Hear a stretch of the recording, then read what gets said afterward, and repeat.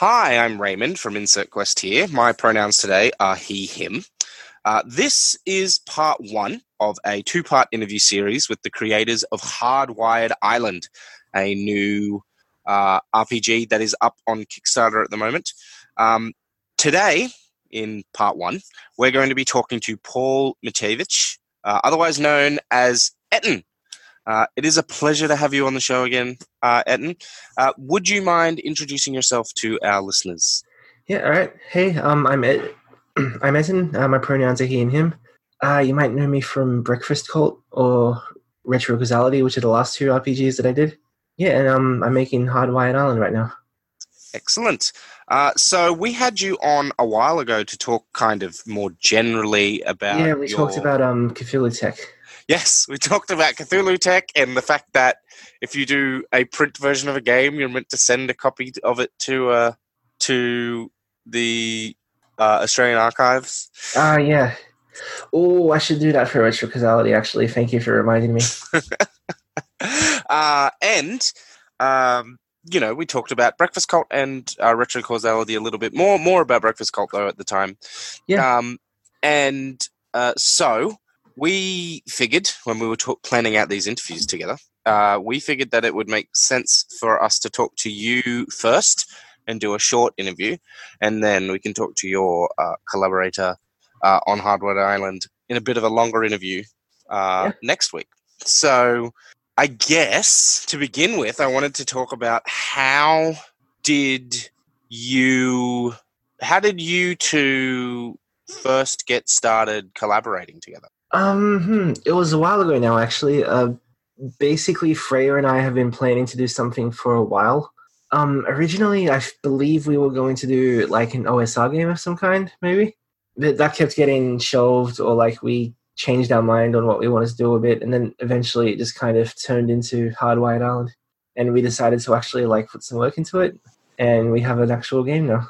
Excellent. It works out pretty good. And so how did you and Freya sort of first get involved collaborating together? It wasn't anything like really complex. It was just one of us said to the other, hey, we should make a game together, and then the other one said, okay. I'm working on like multiple collaborative projects right now, and that's how all of them have started. Nice. Basically. Sort of, oh, hey, you seem cool. Let's work on this thing. Yeah. Excellent. So I guess we should start out by talking about first what Hardwired Island is, and then and then we'll go into some specifics about what you have been bringing to the project. So can you tell us, in your words, what Hardwired Island is? All right. It's a retro future cyberpunk role-playing game. It is set in a space station orbiting Earth called Grand Cross in the distant future of 2020. So you're going to say 2002. No, it's 2020. I love saying that. I mean, the distant future 2020 is also like quite good because it's like next year. Yeah, it's like because, 6 months away. Yeah, pretty much. It's because a lot of our influences are from the 90s, like Ghost in the Shell, Police Notes, Bubblegum Crisis, technically. And a lot of them set their distant future in like 2020 or 2030, thereabouts. Yeah, wow. So it's just like, hey, let's release a game in 2020 that's set in 2020. That's not even that distant a future to the 90s as well, which is wild. A lot of science fiction does that, actually. Like, sci-fi tends to assume that we're only like 20 decades away from whatever nascent technology is all the rage becoming just a part of everyday life. I wonder if that has to do with the phenomenon of fusion scientists saying we're always only a decade away from fusion power being possible. I don't know. Maybe I think fusion power has been a decade away for like the last 60 years. I think people just like to imagine that's going to happen in general. Like, you see it happen in AI a lot too, where people believe that we're less than a decade away from some kind of like seed intelligence or whatever, and it's not going to happen. It's not, like, Elon Musk has been saying that shit for like a decade now, I think, for example. Yeah. I generally don't trust people that are terrified of AI about how long AI is away, because I'm like, I'm not terrified of AI because I'm not a computer racist.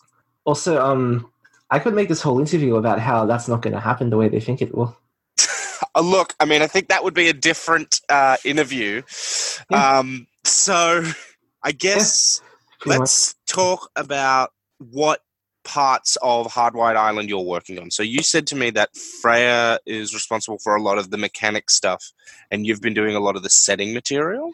Yeah, that's basically how I've been doing it. I wrote the setting, like the basic stuff's mine. Most of the details are mine. Freya's been adding things here and there because, why not? The more people you have working on it, the better it is. Because it's still a collaboration. Yeah. So does the way that how has that been working? Has it been you've written out like a bunch of setting stuff and then you've been like turned to Freya or message Freya, I suppose, because of the time zone differences? You're like, is this good? Do you like this? Is there any part of it you don't like? How does your collaboration work in regards to your delegation, I suppose? That sounds like more organization than we have at the moment, to be honest. Excellent. Okay. What it's like is, do you know Douglas Adams? I am familiar with Douglas Adams' work. Okay, so there is an anecdote from, I believe, one of his editors, where basically what would happen is she'd go to his house and he'd show up with like a bunch of papers and be like, "Hey, what do you make of this?" And he'd just dump a bunch of stuff in front of her and walk off up the stairs. And then while she read it, he just like write some more stuff and come back down and be like, "Hey, check this out." And it would just keep going. Wow. I just like write a bunch of stuff and then I dump it on Freya and be like, "Hey, what do you make of that?" And then oh God. Yeah, wow, okay. Sometimes she sends back like her thoughts. Sometimes she'll just suggest stuff and I'll write it in. Sometimes she's written a couple of things as well. I think there's a section on cybernetics that's going to be in the final version that she basically wrote. Cool. Okay. Well, that is an interesting way to do the collaboration, I suppose. But if that's what's been working for you, it seems to be... I can remember a few months ago seeing on Twitter that you sending out like a tweet or something saying like, I need like a generic image of I can't remember the exact words you used, but you basically were asking for a generic image of an O'Neill cylinder. Oh, yeah. And that was like the first I heard of this game, I'm pretty sure. And then like a few more tweets every couple of weeks being like, "Oh, the Cyberpunk game I'm working on is going great." Yeah, we've got a couple of art pieces commissioned already. One of them is just a big high-level piece of the inside of the cylinder. Mm-hmm. So we've been trying to figure out what that actually looks like. There's not a lot of art reference. Most of the art reference I found for O'Neill cylinders is like concept art from the 70s or the 80s when it was mostly like a scientific thought experiment. I mean, I do much love the early O'Neill cylinder art. And it is why I got very annoyed at the end of Interstellar when they have an O'Neill cylinder that is too thin. It's too narrow. It doesn't have a large enough diameter. It's an O'Neill cylinder with like 100-meter diameter, and I'm like, wow. The math on that was a pain to work out, by the way. Oh yeah, for sure. I mean, thankfully you'd be following in some high-level mathematician's footsteps. But yeah, like the smaller the O'Neill cylinder is, the stupidly faster you have to spin it in order for it to be useful. So a lot of the have you seen the image from the preview that's got like the cylinder's dimensions and all that stuff? I think so. It's on the So the most useful source I found for the O'Neill cylinder turned out to be a post that someone had written about the problems with the O'Neill cylinders in, I think, Macross or Gundam, one of them. Like there are O'Neill cylinders in Gundam. That would make sense. Yeah, it was basically just over-analyzing some like anime or O'Neill cylinder, and like it's helpful. I mean, it's a bit weird, but Yeah, no, for sure. And for those that aren't aware, do you mind briefly explaining what an O'Neill cylinder is? Yeah, sure. Okay, so basically, do you know? Have you ever had like a ball on a string and then you swing the string around and the ball spins around really quickly? Yes. Okay, and it's pulled because you're spinning it. The ball is sort of pulled to the full length of the string, and so the string stays taut. So basically, it's just a really big cylinder, and you just spin it around. fast enough. I think it's like one rotation every 2 minutes or something. At least at the size we were going with. But basically, when you spin it fast enough, it more or less has like working gravity on the inside, and then on the inside you fill it with air, and then you build houses and all that kind of stuff. So it's sort of like a much smaller but longer Halo ring, if anyone's played Halo. Yeah, basically. Yeah, cool. And then you put some windows down the sides, and then you get like some solar panels that reflect light into the cylinder.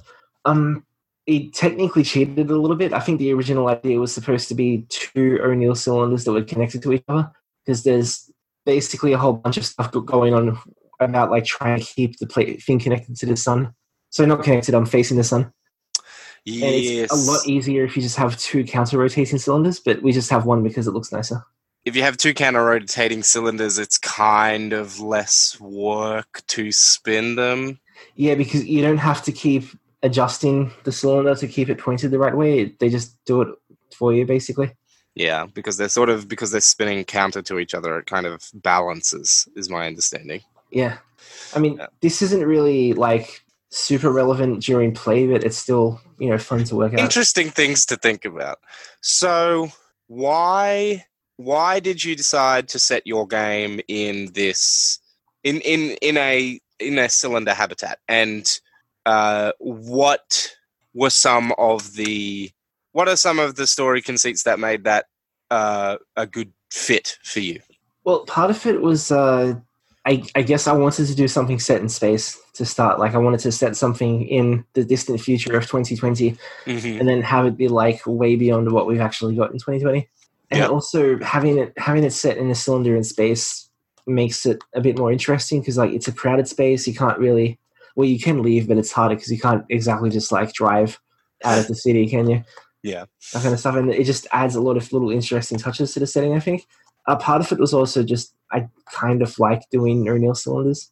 I have a soft spot for them too. Yeah, I used to run an Eclipse Phase game that was set in one, and that partly inspired this.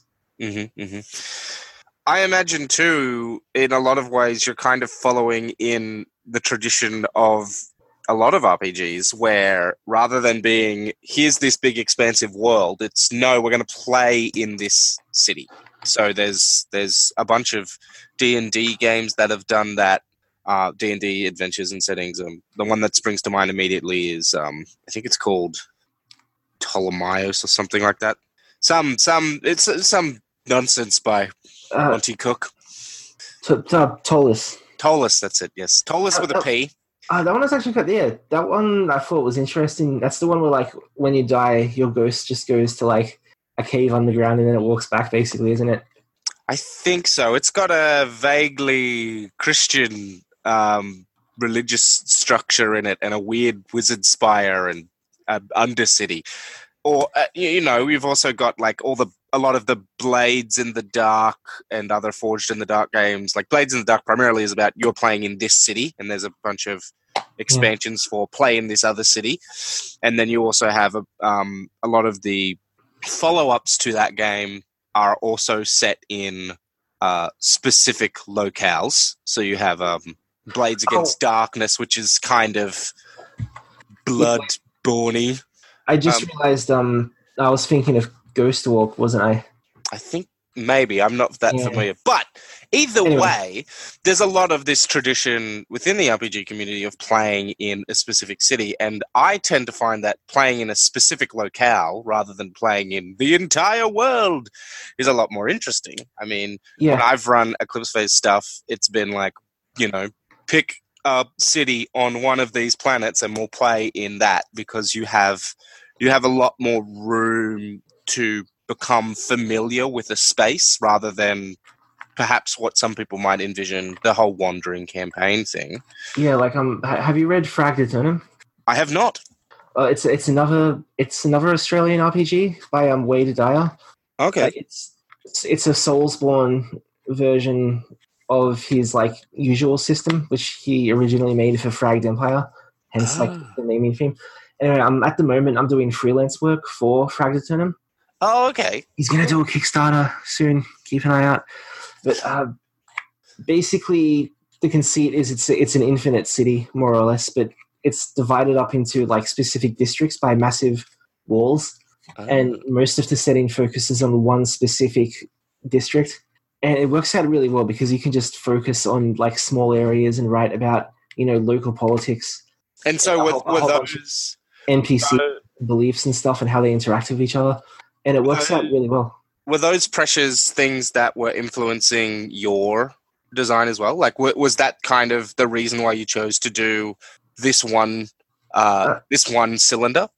Not really, because I started making Hardwired Island before I started doing freelance for Wade.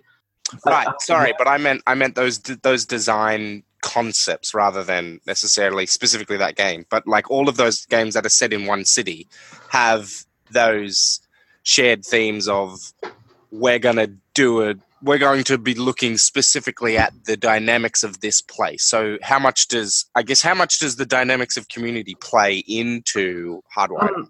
A fair amount. Like I kind of just like setting games in small areas in general. Like the last time we talked was about Breakfast Court, and Breakfast Court is just inside a school. That's a good point, actually.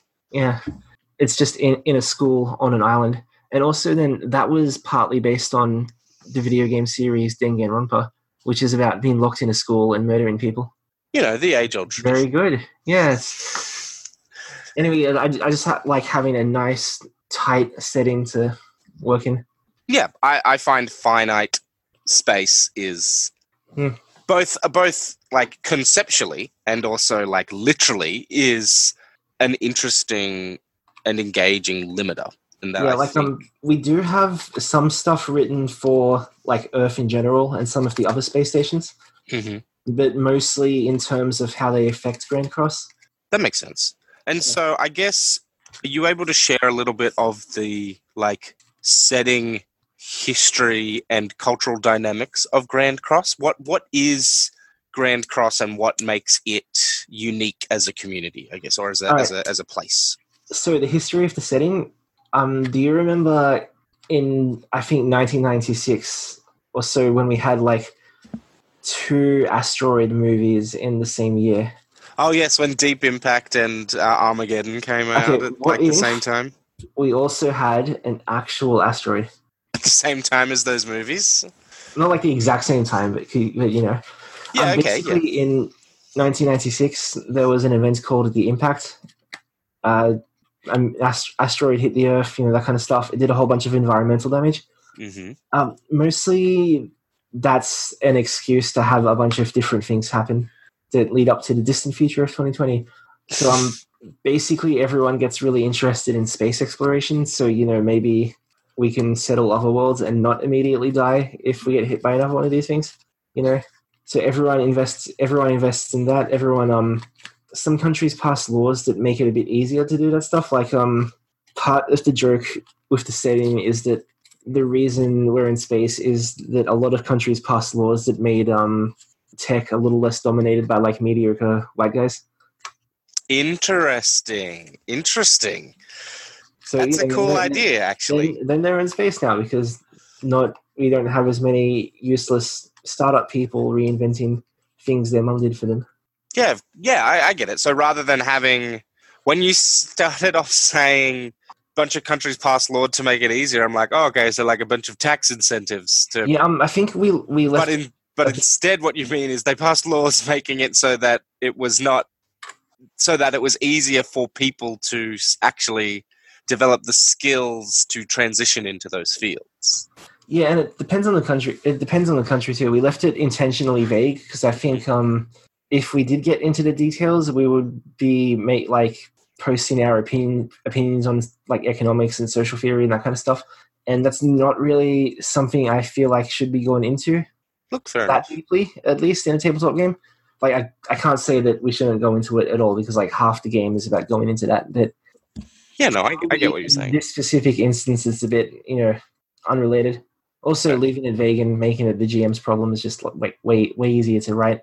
And so people move into space and they start building these habitats. And then, what kind of people live in Grand Cross? So Grand Cross was originally like a joint project between a lot of different countries. Like this is spearheaded by the UN, more or less. Most countries did like a lottery of some kind to figure out who would go there. So at first it'll be like, workers and researchers, their families, that kind of thing. Sometimes people could buy their way in. Sometimes like there would be lotteries, depends on the country. But the point is supposed to be that like just Grand Cross has a whole bunch of people from all over the world on it. And a lot of them are just regular folks. Like they didn't really pay their way here. They just said, hey, I'd like to go to space. And then they won a lottery and now they're in space. Cool. Or they were born to somebody who won that lottery. Yeah. So what kind of challenges did you envision when you, or did you run into when trying to make the setting feel as diverse and representative as you are describing it at the moment? Well, that's something we're still working on, kind of, but it's not super hard. Like, you just find some other voices and be like, hey, you want some money to write some stuff for me? And then they say yes, and the problem's solved. Tell us what your culture would look like in space. Yeah, more or less. I mean, it's obviously a little bit more complicated than that, but, I just go ask people what they think. I pay them for their time. Of course. That kind of stuff. We're still we haven't done like a lot of it yet, just because part of the Kickstarter money is supposed to be for consultants and sensitivity readers and like other writers. Yeah, cultural consultants and things like that. Yeah. What are some of your plans with that? Like, what are some of? Obviously, it's impossible to. It's impossible within the constraints of indie RPG publishing to include representation of everything in there, but obviously you want to try and represent as much as possible. What are some of the cultural stuff that you are aiming to include? Oh man, you're starting to make this sound like I'm a person who's organized and has plans and doesn't wing it. Fair enough. What is your dream then, I suppose, for this? What is the guiding star? Okay. Well, I mean, basically, I don't really have a checklist of places that we should cover, but what I want to do is just, when it funds, we'll sit down and we'll work out how many different writers and so on we can recruit, and then just try to recruit from as many different places as possible. I would like to get some people from places that are generally not represented that often in role-playing games. Like, I mean, I could hire someone to write about what London would be like in space, but I think we've all fucking heard that one a million times. Yeah, everyone knows what British people will do when they go to space. They'll do the same thing they go when they go anywhere. Yeah. Same thing with the United States. Cool. I know that is an aspect of Eclipse Phase, which we talked about earlier in the interview. Very briefly. That's an aspect of Eclipse Phase that I like, is that like you turn every corner in that game and you find a new cultural subset, like the fact that one of the most famous space admirals in the setting is an Indonesian man who abandoned his post when his commanding officers were like, we need you to stop these spaceships from getting off Earth because they could have bad people in it. And he was like, that's dumb. I'm going to save all these people instead because you're idiots. Yeah, Eclipse Phase has a lot of stuff like that, and I think it's really good because the way they write it, well, for a start, they recognize that you would have a lot of different people in space, but then they try to work out like how that would actually happen and try to write it in a way that makes sense and doesn't feel like they just wrote it for the sake of writing that. Like, I know the stuff they wrote about the history of Martian terraforming has a lot of interesting stuff about like the people who are in charge of the terraforming and where they're from and where the people. A lot of early workers on the Martian terraforming project were pulled from former French African countries, so like Tunisia and things like that. Yeah, I believe so. And there's also one of the. I don't know if it really has sample characters, but like one of the viewpoint characters in all of their fluff stuff is originally like a Korean guy, I believe. There's also a guy, one of the Martian point of view characters, I think is called Jack Carter. Yeah, that's the guy I was actually about to So, yeah, go on. funny name, and also there's a bit in one of the stories that Jet Carter is the point of view character for. He talks about Vegemite. Briefly mentions Vegemite. Yeah, and also a few of the qualities in that setting, like the Jovians, and I think the Lunar Lagrange Alliance, they have histories and cultures that are like based around their old Earth cultures and how they feel about them, and how that colors their perception of the rest of the system.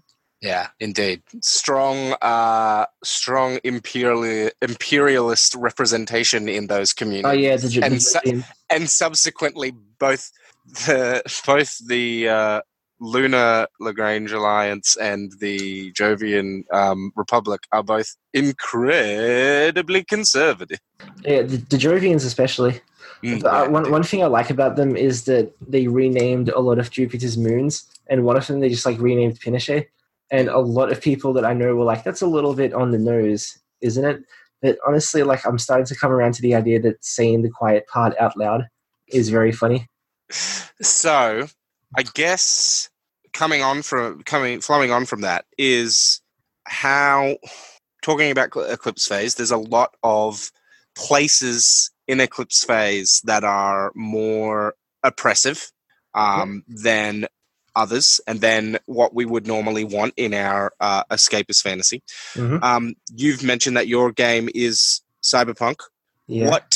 What are the punk aspects of that? What are people rebelling against or acting in defiance of, or what are they rejecting or embracing in order to, I guess, embody that for you? Bit of water.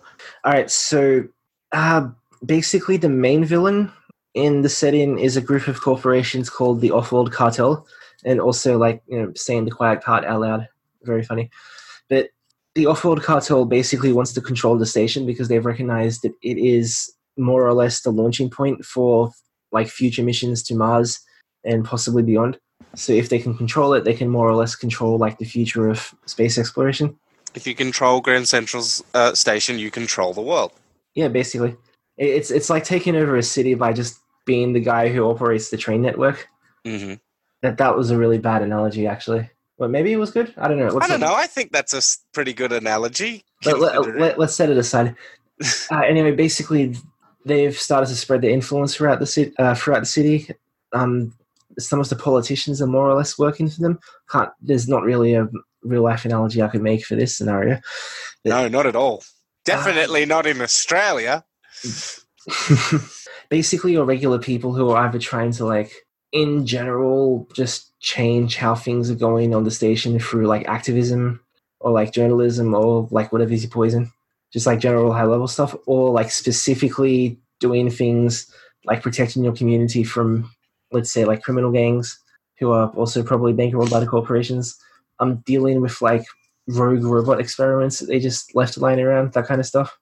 So is that the play loop? Is the play loop for the game you are people that actively stand in opposition, or is the play loop more about community exploration and community problem solving? Or is it both, or is it a different thing altogether?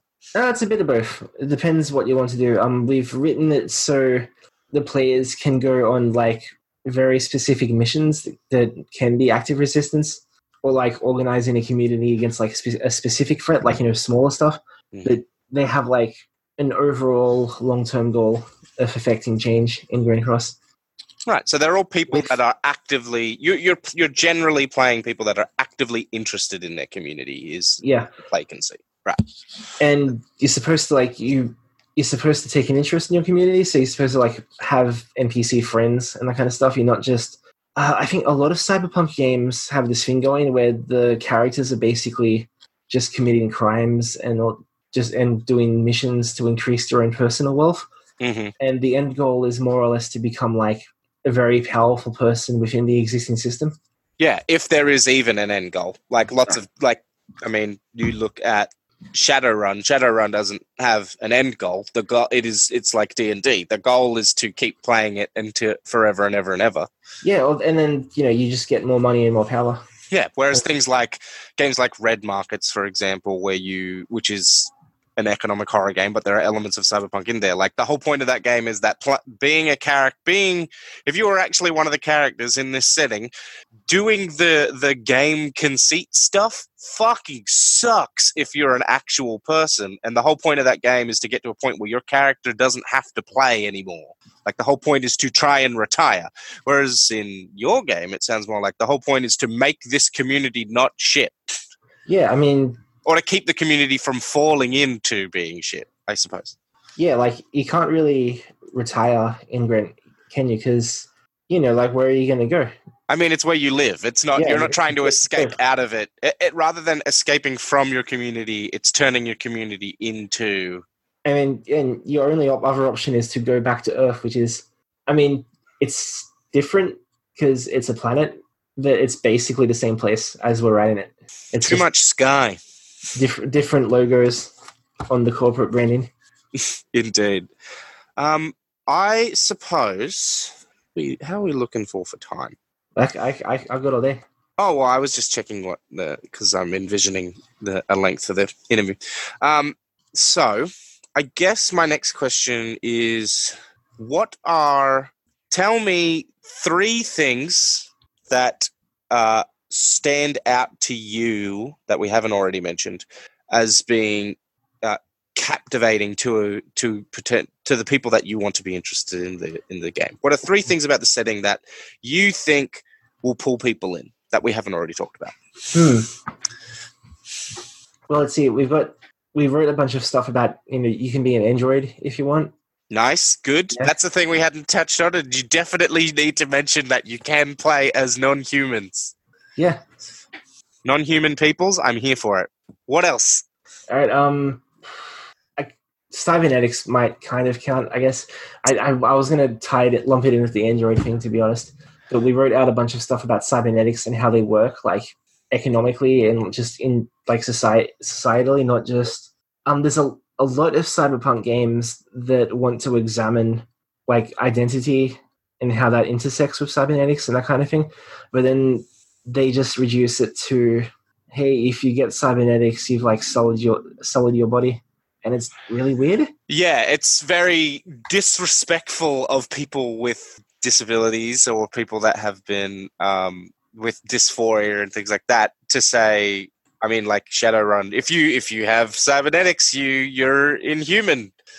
Yeah, and so you can't use magic anymore, or there's a bunch of games that play in that space, and it's like, wow, this is fucking gross. Yeah, and then like a lot of people I think they would just want to be a sick as hell robot, honestly. Like, I don't see what the problem is here. Yeah, and I mean... I was thinking of was Cyberpunk 2020, the video game. There is a Polygon article... Oh, 2077, you mean? 2077, sorry. Mm-hmm. Sorry, I got 2020. No, that's fine. I mean, the original Cyberpunk game was, yeah, indeed, you're right, but the video game is 2077. The even more distant future of 2077. The far off future. But basically, there's a Polygon article talking to one of the creators, and he's describing how they have a scene where, like, basically you encounter a nude lady, and then she's augmented, and apparently it's supposed to be, like, a really heavy scene or something, and then they're just talking about how she's profane or some weird shit, and then like the human body is sacred, and it's like, what the fuck are you talking about, mate? It's a very weird angle for that game to take, and very much with that game, Cyberpunk 77. Whenever there's new news about Cyberpunk 77, it makes everyone that enjoys Cyberpunk be like, oh, this is gonna be shit. It's like whenever news about the Ghost in the Shell movie came out, like it was just like, wow, this is very much not cyberpunk. It is just aesthetically cyberpunk. It's cool. Yeah, it cool looks Gundam. It looks very nice, but it's like a very standard cyberpunk as an aesthetic thing. Yeah, indeed. I guess like a lot of works do that, to be honest. Like one of the things we've been trying to avoid is just having a futurist setting where you can have a robot arm and saying, hey, we're cyberpunk now. Yeah, exactly. And that's the thing. I'm glad that you have thought about why it is cyberpunk and what makes it like punk. Do you know what else is sometimes called cyberpunk? What? Ready Player One. That is not that. What? How? Because it's in a dystopian sci-fi future. Okay. Well, I mean, the parts that aren't in like a middle-aged man's fantasy are in a dystopian future. It's so. Oh, I haven't watched that movie. I'm so glad I have not. I have no interest in reading the book either. Yeah. Do you really miss the 80s? No.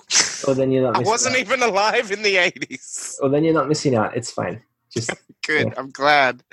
Wow. Is there a third thing that you think would bring people in? Yeah. Technically, we've cheated a bit by jumping from androids to cybernetics to just cyberpunk in general. Mm-hmm. And that is 1 to 2 things. Mm-hmm. Well, one other thing we've got in the game is there's another kind of enemy called the Dreamers, and they are fun to write. It's basically have you watched Bubblegum Crisis? Yes. Okay. Did you like boomers? Yeah, I don't hate boomers. What if they were weird? How do you make boomers even weirder? Okay, so basically the concept behind the Dreamers is they were originally androids sort of created for space exploration. Like they'd go to other worlds and terraform them and prepare them for human settlement, that kind of stuff. Like Bracewell probes. Yeah, but the Offworld Cartel wanted androids, but they didn't want androids that would say, hey, can I have like pay? They wanted slaves. Basically, they wanted robots that could think, but not think like that. Yep. They wanted robots that they didn't have to control every second, but they didn't want them to. They wanted them to love their bondage. Yeah, they got a bunch of weird like AI research. They got some, brain scans of Earth creatures, some illegal like uplift research. Very very normal stuff. Mm-hmm. And the goal was to create a robot that could think, but it didn't have a human mindset. Right. Like, not even close. Like, there is, like, a vast spectrum of things that you could call human in terms of, like, thought. And then this is just, like, way off in the fucking distance. So they're weird. Yeah, you can't really communicate with them at all. Interesting. And so are they villainous? Sort of. Basically what happened is they discovered it's very hard to give orders to something that you can barely communicate with. Mm-hmm. So, but for some reason they tried to use them for like covert missions on Grand Cross as well. Like, if it works out for space exploration, why not use these guys everywhere? Wow. Okay. It's a very corporate thing to think. Anyway, they basically just wandered off. It did not work out. They went rogue. So you've got a few dreamers lurking in the cylinder? Yeah, so if you want a more straightforward, fighting monsters thing, you can go fight these guys. Yeah, you can do Bubblegum Crisis. Yeah, more or less. Although one of the sample ones we've got, Freya wrote this one for me based on... I said I wanted a beholder, basically. Cool. So it's originally meant to be like an asteroid mining robot. It's given itself like technology that lets it hover. No one really knows how it works. These guys are weird and probably very dangerous. It's obsessed with like the number pi. And when it sees amounts of things that are not pi, it gets mad. Like, do you know how many limbs a person has? It has 4. What the fuck kind of number is a 4? I see. So it tries to fix that. It tries to separate out the limbs. Also, it has like a bunch of arms on its head for like mining tools and that kind of thing. This is where the beholder's eye rays come in. Yeah, okay. Wild. The amount of those things on its head is larger than pi. And also it can't self-terminate, so it's very angry right now. I can believe it. Yeah. Wow. It's very interesting. I can't wait to talk to Freya about how she has attempted to reflect some of these things mechanically. Yeah, so basically when writing this, what I've been going for is Bubblegum Crisis, but like by way of Eclipse Phase, I guess. Mm-hmm, mm-hmm. Yeah, wow. Interesting. So I guess for now, why don't you tell us where we can find more from you and where we can look for more information about Hardwired Island. Obviously, you're on Kickstarter, and we have a link to that down below. But where else can people find you if they want to find more of your work? You can find me on Twitter at Etten64. like Ettin. Almost the sex number. Yeah,